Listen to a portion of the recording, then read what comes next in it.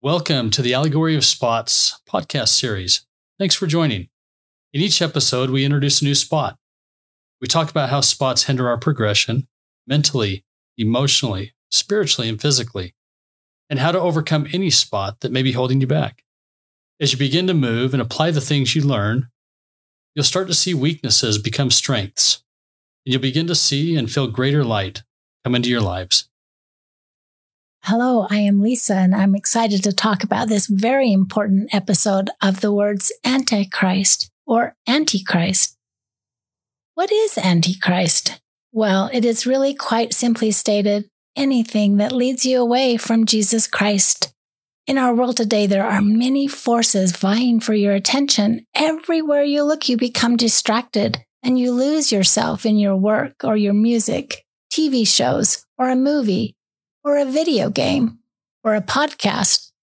You might lose yourself in thoughts, in emotions, in pride, in photos, in feelings, and the list goes on and on.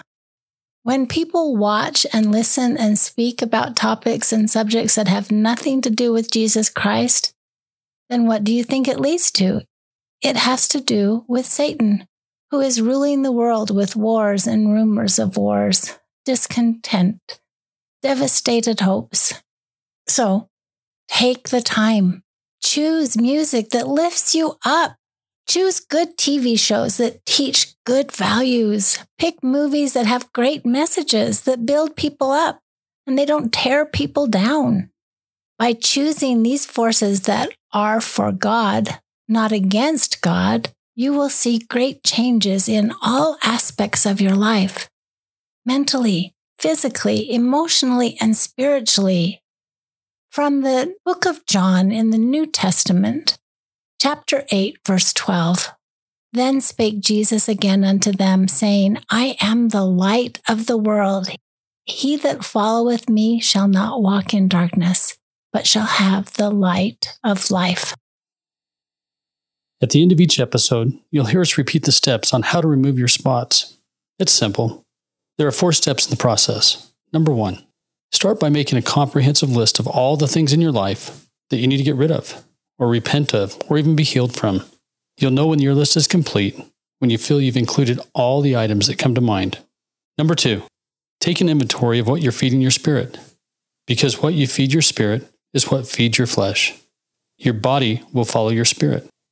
Number 3, now that you've identified the spots, let's get rid of them or cast them off. And here's how you do that. Present your list to God through prayer.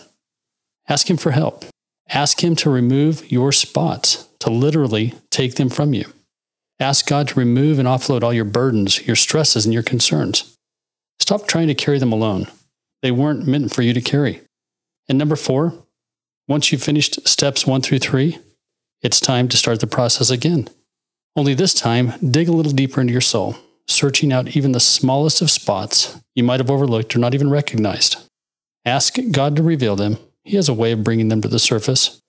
And finally, continue these steps until you've completely cleansed yourselves of any and all spots.